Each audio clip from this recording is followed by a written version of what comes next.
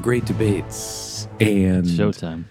I'd like to begin the session here now, if everybody's into it out there. I'm going to put 4 minutes on the clock, and I'm going to ask my good friend Steve Healy to take the pro on a micro debate. All right. And the topic is this. If your good friend is really serious about having a funeral for their dog, and there's catering and an open bar, you should attend, provided you don't have anything else going on. Okay, I'm Steve Healy. I'm taking the pro. A lot of things going on there in that topic. To me, it's like double. You should definitely go. If the topic were just if your good friend is having an event with catering and open bar, then you should go to that, especially if you don't have anything to do. The main objection's been eliminated. Plus, now we've added the emotional element that they're serious about having a funeral for their dog. So this is kind of a meaningful moment to them. And you may not think a dog deserves the same treatment as a human in terms of funerals or whatever, but obviously it's important to them. They've taken the time and trouble to arrange a caterer and an open bar. And yeah, I think you should show up for your friend. I think that's one of the most important things you can do in life. If it were a human funeral, you should definitely go. And if it were a dog funeral, same rule. Did you know the dog? Did you have a relationship with the dog? Or are you just going to show up and like get a free drink and say like, hey man, sorry for your loss? Because if that's what you're going to do, then like, yeah, that's all you, we don't need you there. No, but I'm saying like that's not a good way to be present for your friend. Like this person, like as you just said, if in fact, I already hear you having the attitude of like, oh, you may not think that like this is a big deal, but you should still just show up. That's not the frame of mind that your friend is going to be in. If he's having an actual funeral for his dog, it's a somber, serious event. And if you're just there to like hang out, I mean, like, why is the open bar a factor in this at all? If that is swaying your thinking, then you're in the wrong headspace to be at what is a very important event for your friend. Sometimes it's better to like be there for your friend later on when you're in the right frame of mind to help them grieve. If you're going just to like pound a few beers because his dog passed away and it's a good excuse to swing by, better to stay away. It's not implied that you're going to go in there with a bad attitude, and they've gone to the trouble of having the bar and the catering, presumably because they want you to be comfortable and calm. And yeah, just being there is so important to people when they're in a tragic moment. It matters a lot to them, even if you're not necessarily, you don't have to be feeling the sorrow that they feel. I wouldn't expect that you would. It's not your dog, but maybe you've met the dog. It doesn't even matter. As long as your friend is in a place where they could use some support. They've put together this event for the purpose of gathering some people. It's crazy to me how like you're unable to understand the severity of the situation. Maybe you met the dog. Like you're still not getting what a big deal this is for the person who's having the dog funeral. Like you're seeing this as a party. You're seeing this as like, no, I get it. I totally get it. You met the dog or whatever. I'll be really sad when my dogs die, but it's not my dog. I'm not going to be that sad, and I don't even have to pretend to be. I can just go and say, "Hey, I'm really sorry. Obviously, you went to some trouble to put together this event. You must be feeling really low, and as your friend, I'm going to show up and be there for you. And thanks for the beer. I'm going to have one. Get a few free drinks. These little hot dogs are really good. And these little shrimp croquettes." I don't want to hear that. I don't want to hear that on the day of my dog's funeral. And I'm not. I think you might. Like, and also, we're leaving out the sort of celebration of life element that might be part of this. Like this could. Yeah, really I wish you were prepared to do that. But all I've heard so far is like, oh, maybe you met the dog. Maybe you think it's a little silly to be having a dog funeral. Your attitude about this is exactly I would go up the to type of attitude of the person I would not want to come to the funeral lest, I end up getting annoyed at that person for like trying to make this into the kind of occasion that I don't think it should be. I would have a beer, I would have a mini pizza, and then I'd go up to you and I'd say something like, tell me about your dog, or how are you feeling about your dog, or what should I be sure to know about your dog? And you're holding a mini pizza while you're doing this? It's like, get fucked. You provided that, Dave. I'm not bringing the mini pizzas. It's the way you're eating it. I could tell it's the way you're eating it. I didn't know it was going to be a trap when you invited me to your dog's funeral. That's what you didn't know, is that this was all it was all a test. That's right. Davis, I want to commend you on making a good and spirited effort here. But although Heels, maybe it's I just want to start by saying, like, maybe it's a softball, and this is mostly for the listeners' benefit. But I think that you may have like shown how we might act in other situations where our friends need support. It's honorable to reach out to your friends and give them support when they ask for it. If they're creating a funeral for their dog and they're going through the effort of having an open bar, that means they're saying, like, look, I get that you have objections to this, but I need you right now. And I'm doing what, I'm playing my part to get you to show up for me. So please do it. Yeah. And I think that's a good thing to do. And I think I was impressed by Heel's sort of rendering of the morals there. So. Okay, cool. Thanks. I want to say that I really enjoyed Dave's argument there.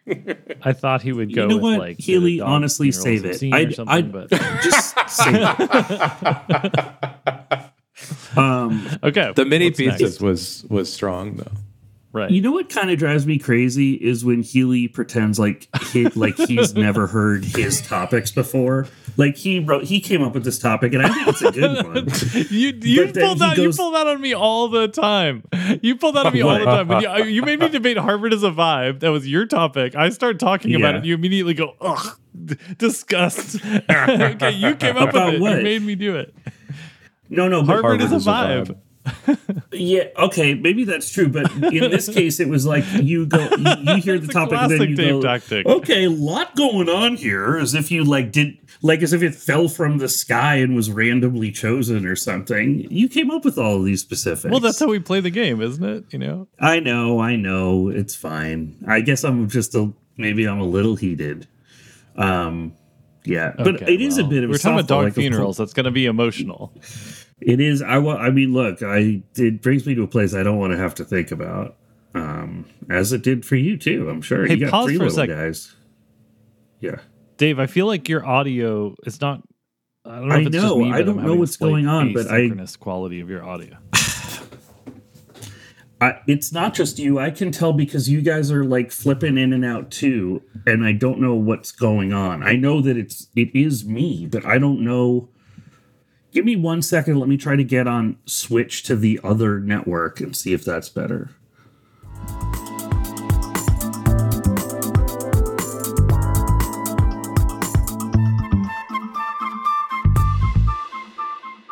Spectrum, Spectrum. Time Warner, Verizon, whatever. Yeah, dude, you're getting Adele.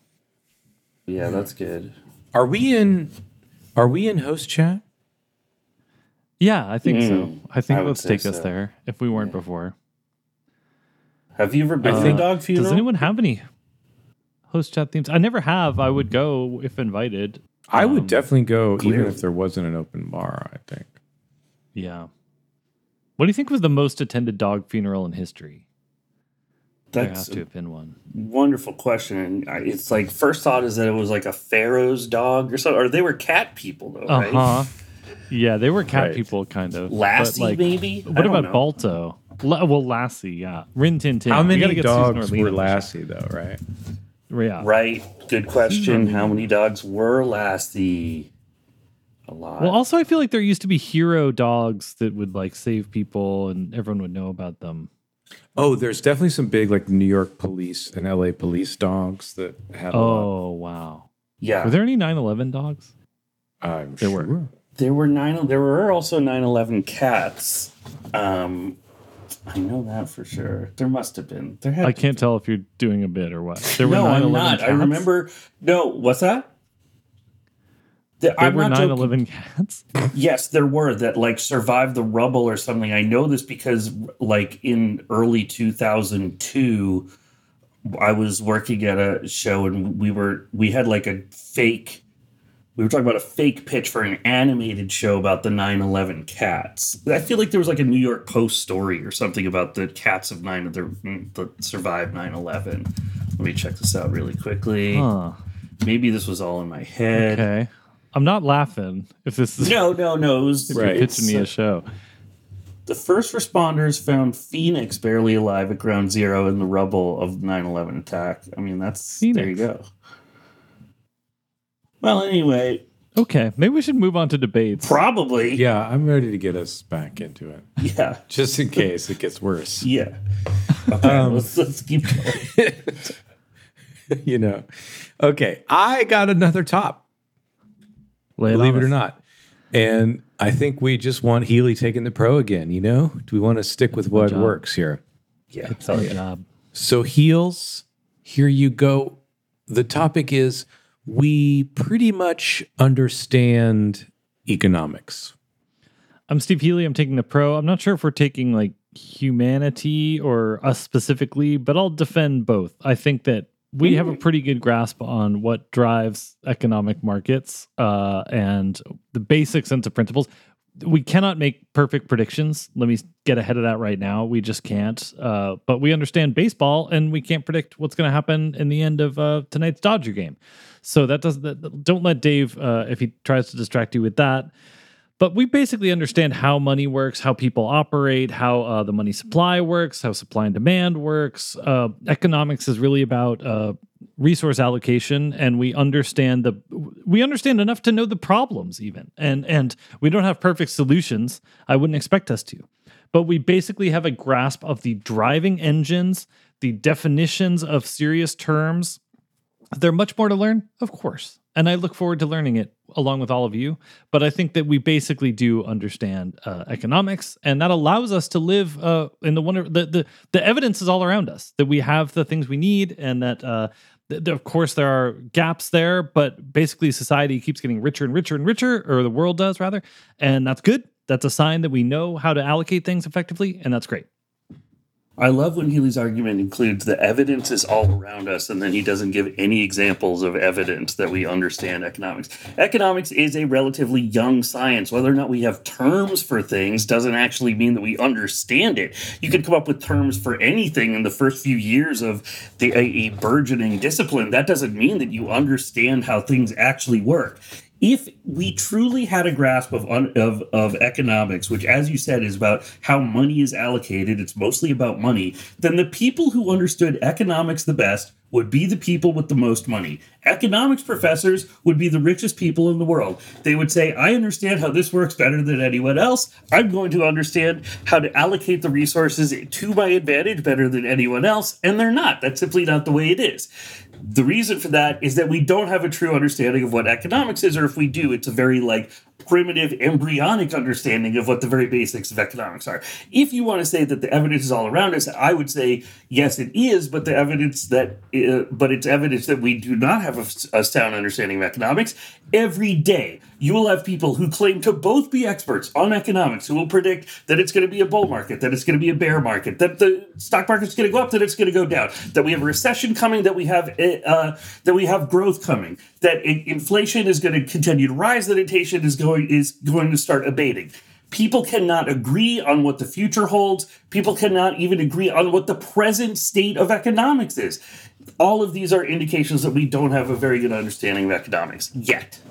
Okay, Dave leads off with a fallacy that basically every clever 8th grader has thought of, which is if you understand economics, how come you're not really rich? Well, look, we all can think through that. There's a lot of reasons why economic professors aren't really rich. They may not prioritize money. Their job is expanding knowledge. They may not be focused on that. They may not have the ability to practically execute on understandings that they have. I'd argue Dave probably understands baseball better than a guy who's AAA third baseman, but it doesn't translate into his being good at baseball. It's understanding and effective execution can be very different in many disciplines. Are you suggesting that there's a talent to executing economics that's in any way similar to the talent necessary to hit a baseball? It's absurd. Understanding economics may be connected to making money. I don't think you could make money without having some sense of some certain principles of economics, but to have a high level understanding of economics and making money are not necessarily correlated. I mean, that's what I'm saying. Can think of people who are really rich. They didn't get rich by understanding economics. That's not how that works.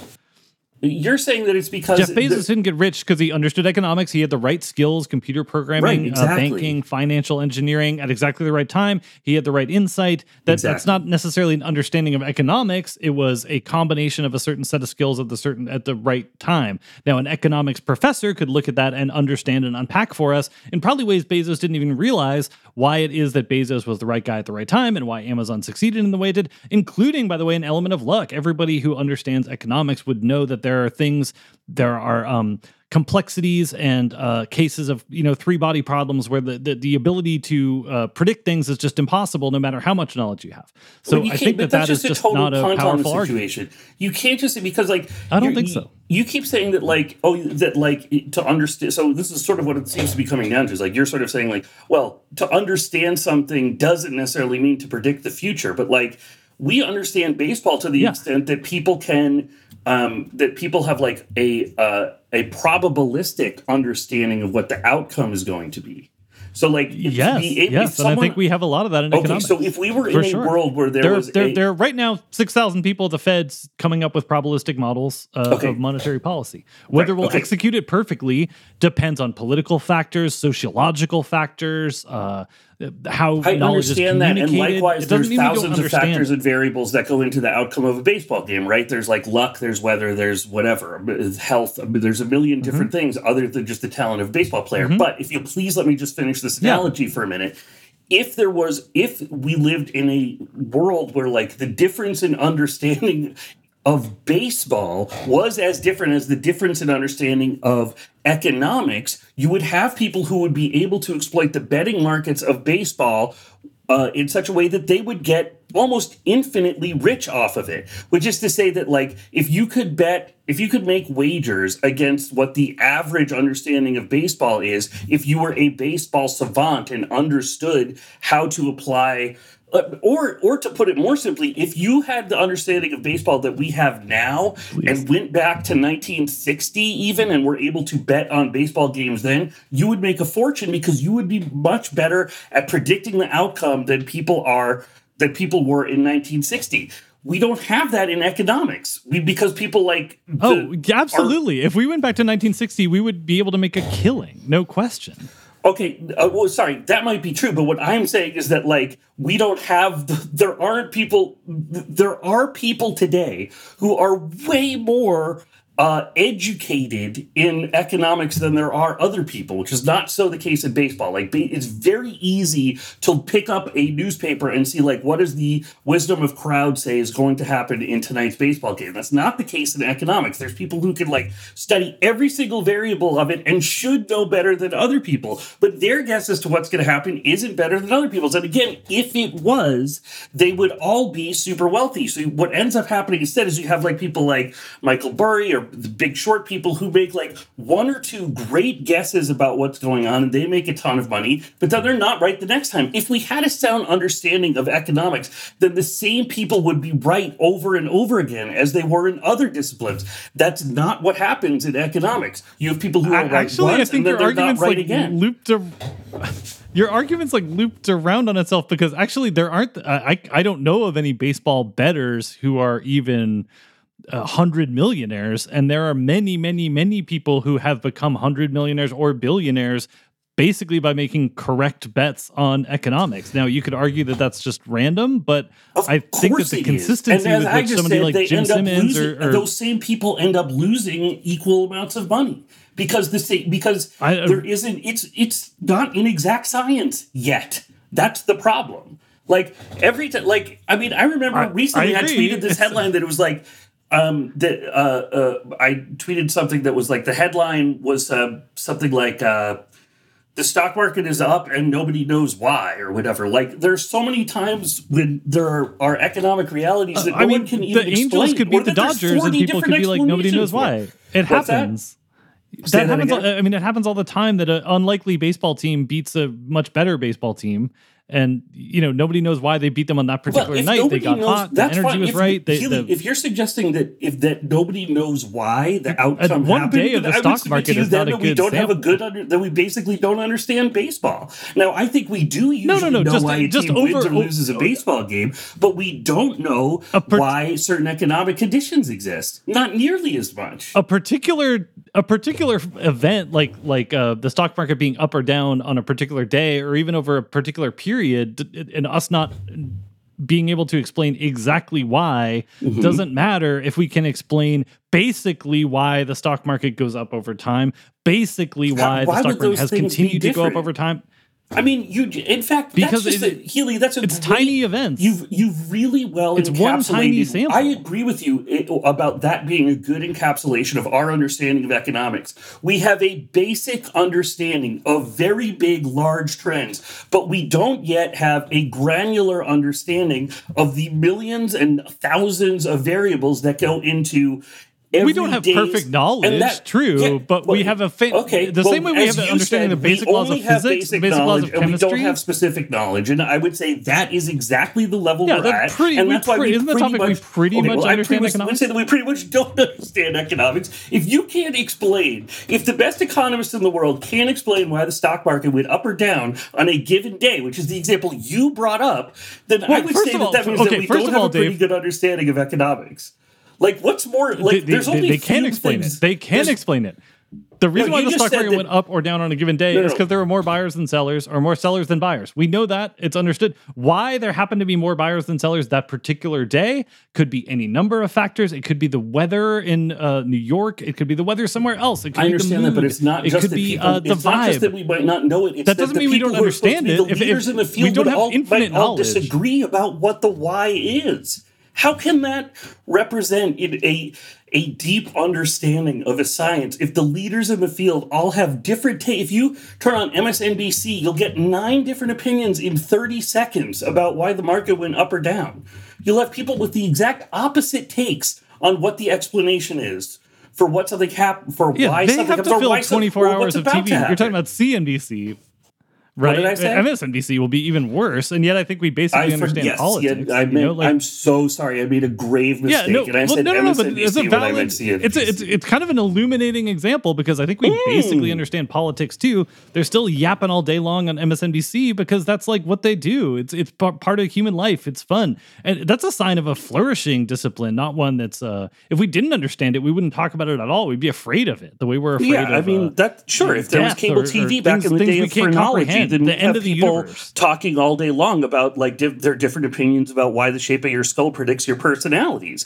But we decided that was a flourishing discipline for a very long time, and people put like tons of resources. It was a fad for a couple decades, but economics has been around basically since Aristotle, and we have a pretty good grasp on it. That's why our houses are full of stuff, and stuff moves around, and money's changing hands right now at this second from every country to every other country, and corporations can get funded without people having to let's just get some bars basics. of gold anywhere. It gets done. Let me push back on a little bit of that, which is that the idea that economics has been around since Aristotle, I think, is a little bit unfair. I think that while economic ideas may have existed in the time of Aristotle, economics as a science that we understand move it up today, to Adam Smith, whatever. Yeah, it's been around for a couple centuries. Yes, you're not going to that's fine. I mean, I think there were people in Greece and Rome who were doing what we'd call economics. I'm sure there were, but if you take Ec 1 or Ec 101 at a college, they're going to spend maybe the first lecture talking about anything before Adam Smith, and then everything else is going to be Adam Smith moving forward.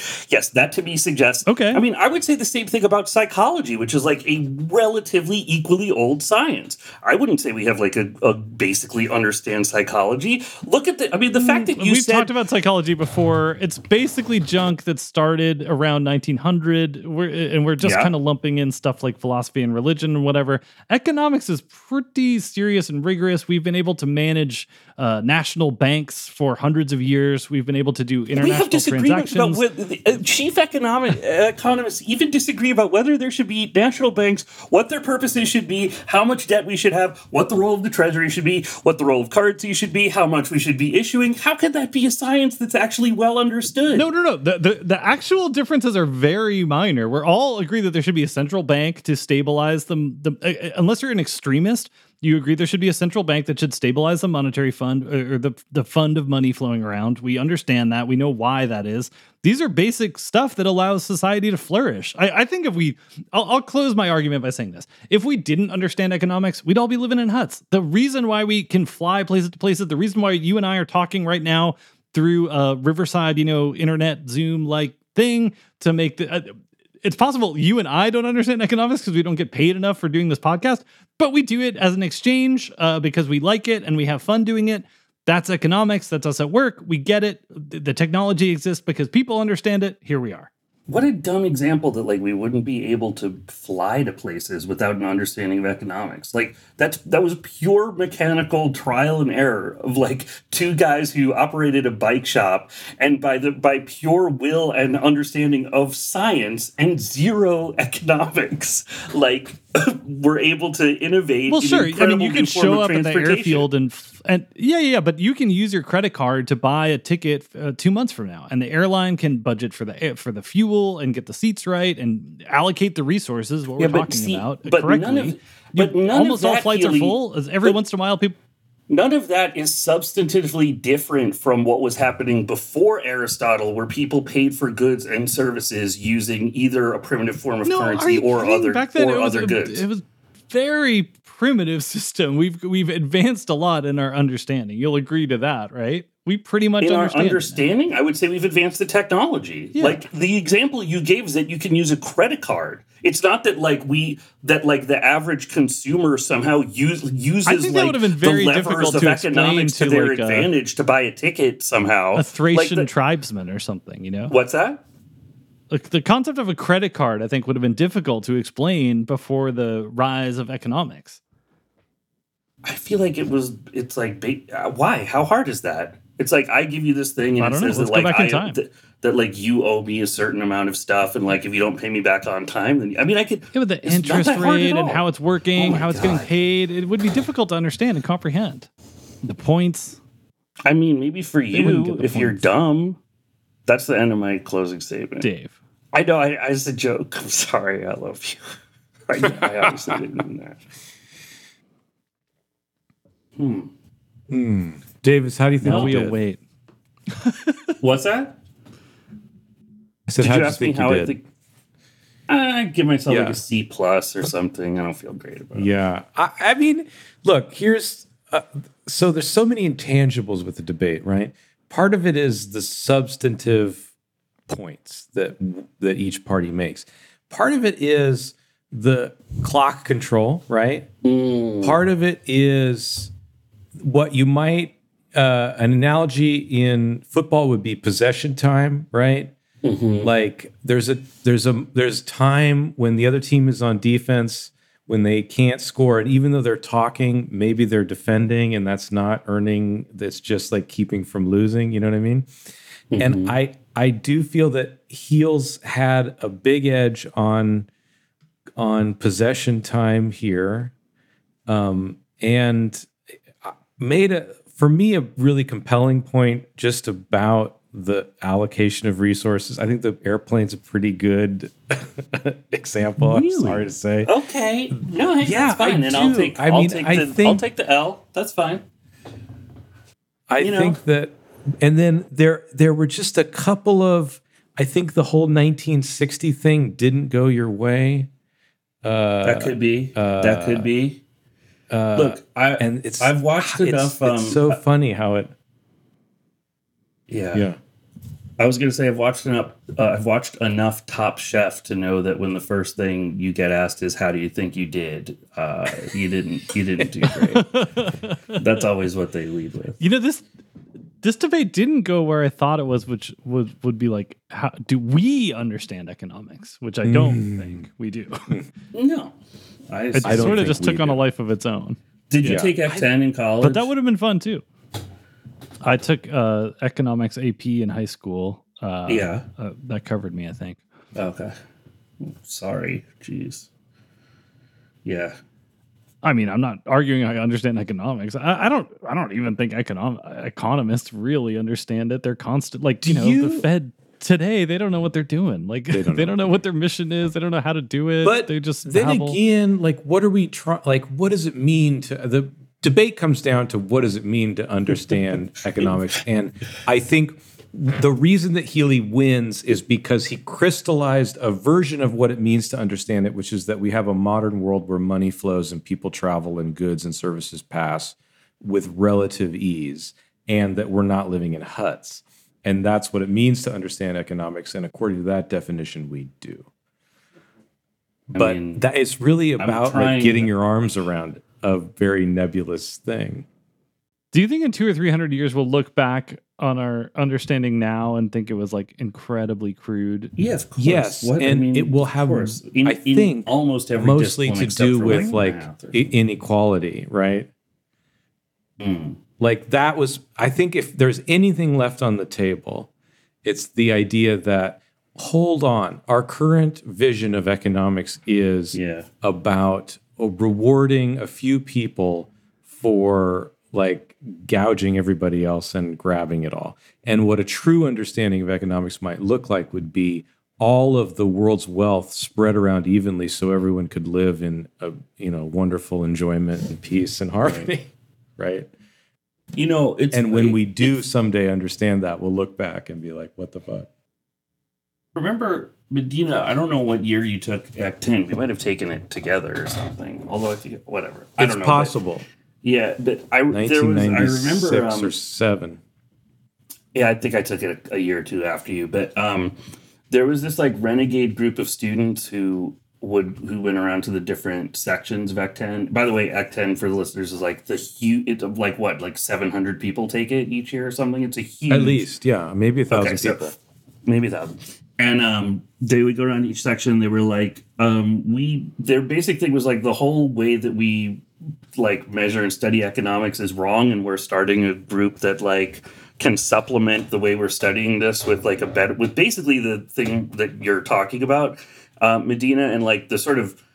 I actually remember that the group got written about in one of Adbusters magazines or books or something, and like the sort of Adbusters example of this is that like the Exxon Valdez spill was like good for the GDP, and so like our whole it's like things that are bad can still end up being measured as good, like the way the economy is evaluated. And I was like, good for these kids. I don't think it's actually going to gain any traction here in school, but maybe somewhere down the line.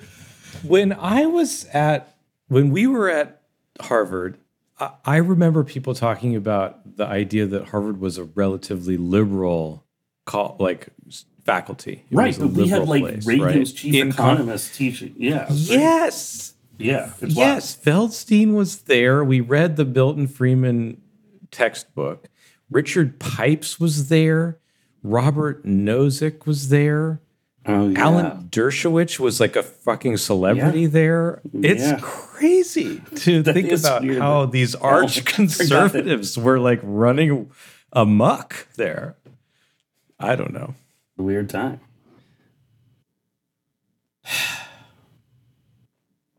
Well, if you're doing well enough in economics and making money, then there's a lot of room for liberal goody-goodism in every other department. But that's really one where they don't want to screw around with. They don't want to mess around. I'd argue that that's evidence that we understand it in kind of a brutal. It's one of the sciences we take the most seriously. We're not, the debate is over, man. You don't need. The debate is over, and you won. Okay, like you were given. Come on, we're just talking here. I'm not trying to be. We were just talking, and then you started debating again. Oh, I didn't mean to, Dave. I apologize. No, it's fine. I was exploring the topic further. No, I think you're. I kind of know what you mean, but also I want. Like, don't you think that's evidence that we do understand it? That like. It's kind of like hardcore and agreed upon, and 1,000 people are there to go to the first lecture. To get in. I mean, I don't know. Get in the door. I think it's mostly just because, like, most people are like, "Oh, I want to learn about money." Like, But then on the other hand, Dave, the thing you said about the GDP, it is telling that like every economics measure you can talk about, like whenever there's never one where it's like, yeah, if that's up, it's good. It's always like, well, it's it's kind of, but then there's a twist and blah blah blah. There's never one that's like obviously good for everybody. Well, employment, I guess, is kind of theoretically good. That's good. That's a good one. How much money does everyone have? That's a good one. I guess that doesn't. Yeah, but really if it's matter. too much, then that's bad. That's dangerous. No, you don't. Certainly don't want people to have money. Well, not too much.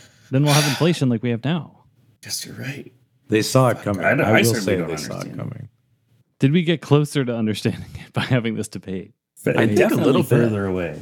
I think further away. Do we have a little dessert debate or something? Yeah, That's a good do you guys idea. want to like cleanse the palate here and get I'd love a sorbet. Let's Get have off a this. quick debate and then I'll take a shower and we'll just go a to quick bed. one? Just a quick one. Yeah.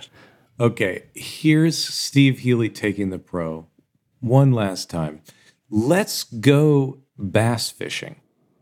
Okay, I'm Steve Healy, taking the pro. Yeah, that sounds fun. It's summer. We're here in California, which actually has a number of lakes with huge bass in them. I learned this just the other day, actually. Like Lake Castaic has they're catching 20-pound bass up there. You get a boat, you go out fishing. Seems like people are having fun. Fishing is a famously fun, kind of chill, relaxing thing to do. It would be great to do with my buds. It's summer. It's a time of, if anybody wants to do anything, the default should be yes, let's do it. And that's how I feel about bass fishing. It'll get us outside, nature. We'll learn something about conservation. We'll learn a bit about water here in California, always an important issue. That would be great. And just being on the water would feel good. Let's go. Dave, we've been fishing. We have fly fishing, not bass fishing. We had a great time. We had a great time for a while, and let's be honest, it got pretty boring out there. I mean, it was beautiful, but also we didn't catch any fish, and it was That's not true. We caught some fish. oh, I didn't catch anything. I don't know. Well, we're talking about bass fishing, regardless. Were you focused? Were you focused on fishing? No, in Were you fact, the focused second on day. the fishing? No, I'm telling you, the second day I was so bored that I stopped fishing and just took pictures and walked around and got high while everyone. That can be part of the experience, you know. Like if I say let's go bass fishing, you come bass fishing with us, spend the whole time just taking pictures and getting high. That's fine. You'll have a good time. Okay, I think, so and we'll get some interestingly cool enough, pictures. it's the one nice thing about fly fishing versus bass fishing is that it's much easier to put down your rod and then just walk around and do whatever you want. Whereas with bass fishing, you're stuck on a boat, and if God forbid you get motion sick, or if you're I want to be done with this, you can't just usually jump off the boat and then go whatever you want to do, something else. This is a problem with bass fishing, is that everyone needs to be on exactly the same page. And if you're talking about getting a group of dudes together to be stuck on a boat, also you make it sound so easy. We'll go up there, we'll get a boat. Those things aren't that easy. I just look it up, Lake Castaic or whatever it's called. That's an hour away. I don't know how we're going to get a boat. You got to rent a boat or find someone who has a boat. You got to know how to operate the boat, or you're going to paddle out there or something in a canoe or something. And Healy's making hand gestures right now that are yeah, because what if I said this to you about golf? How are we going to go golfing? What are we going to get a cart? What clubs do I use? It sounds impossible. We'll figure it out. It's not hard. It's bass fishing. You know it's that designed to be fun. Healy, you know that the way We'll that call people a go guy golfing, who's called Lake Castaic Bass Fishing, and he'll help us out. You must have to. I would think that you would agree that the barrier of entry to golfing is much lower than fishing. There's literally a clubhouse where you go, and if you showed up and said I want to golf, they would help you do everything you can to go golfing. With fishing, you might need to get a license. There's a place somewhere you can do that. They can sell you a license that day. I'm sure they'll help us out. There's a spot where we can go. We'd like to go bass fishing. In addition to all of the logistics, which okay, really is we should just gloss plan. I agree. Let's plan a little bit.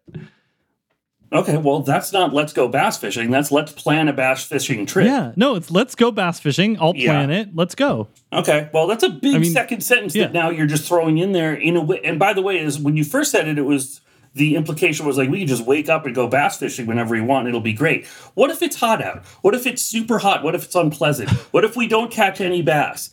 What if one of us gets boat sick, which is not uncommon at all? What if one of us gets I'm injured? hearing funny story after funny story. I think that the realistic downside is that it's just super boring and that we wish we had done something else.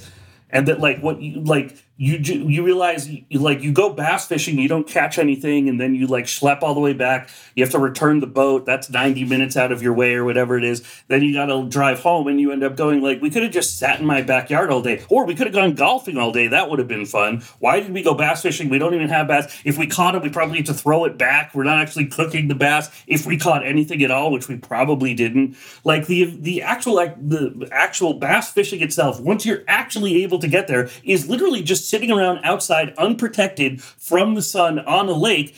I'd actually rather just go out in a boat on a lake and say, like, let's go from point A to point B, or like, let's just chill and have some beers on the boat, than have to worry about getting all of like, how do you get the fucking thing on the lure? Can you help me? God damn it. Now I'm bleeding because I got the thing stuck in my thing. These worms are disgusting. My hands are dirty. I can't really wash them off in the lake because then you get the water all over my shorts. It's a pain in the ass. I don't want to go bass fishing. Let's just go hang out.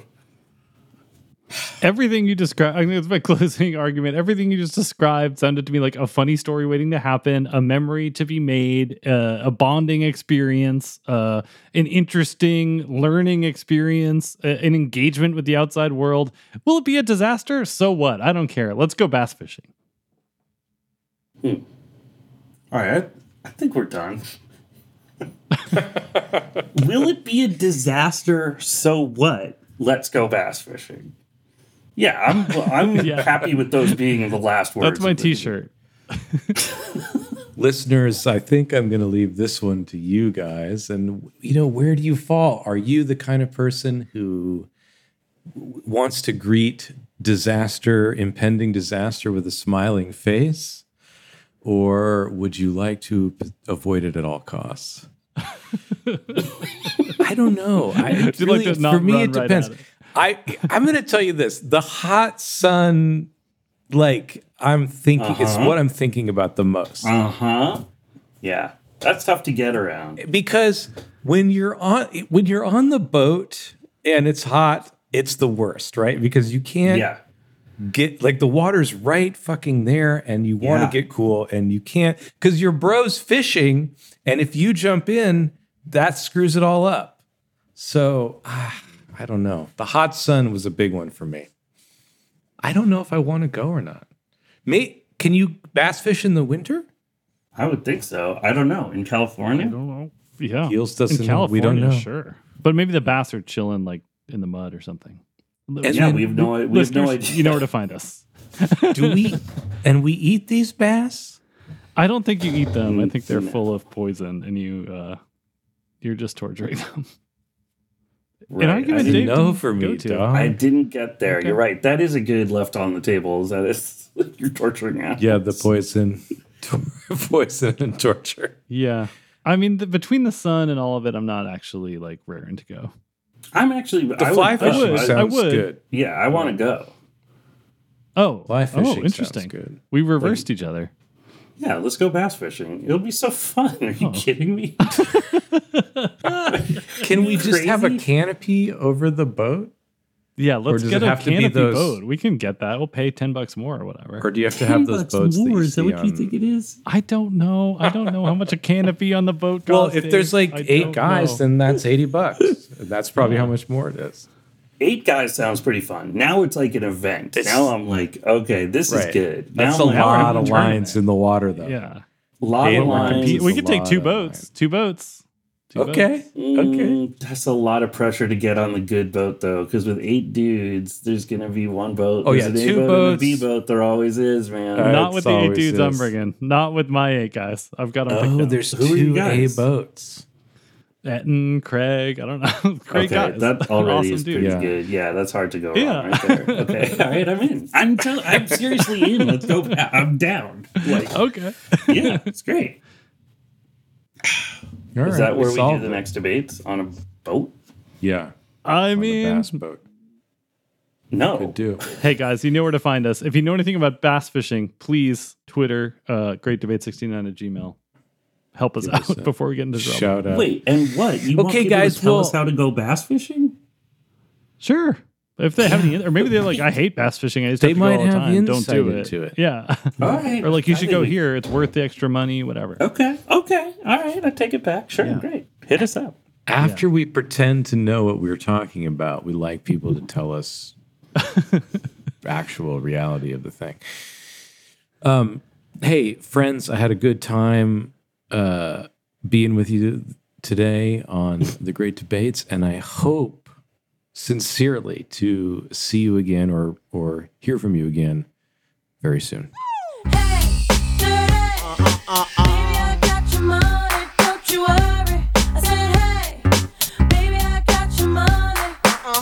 The Great Debates is produced by Mark Caracello. The theme song was composed by Christopher Knight. The debaters are Steve Healy and Dave King, and the podcast is moderated by Dan Medina.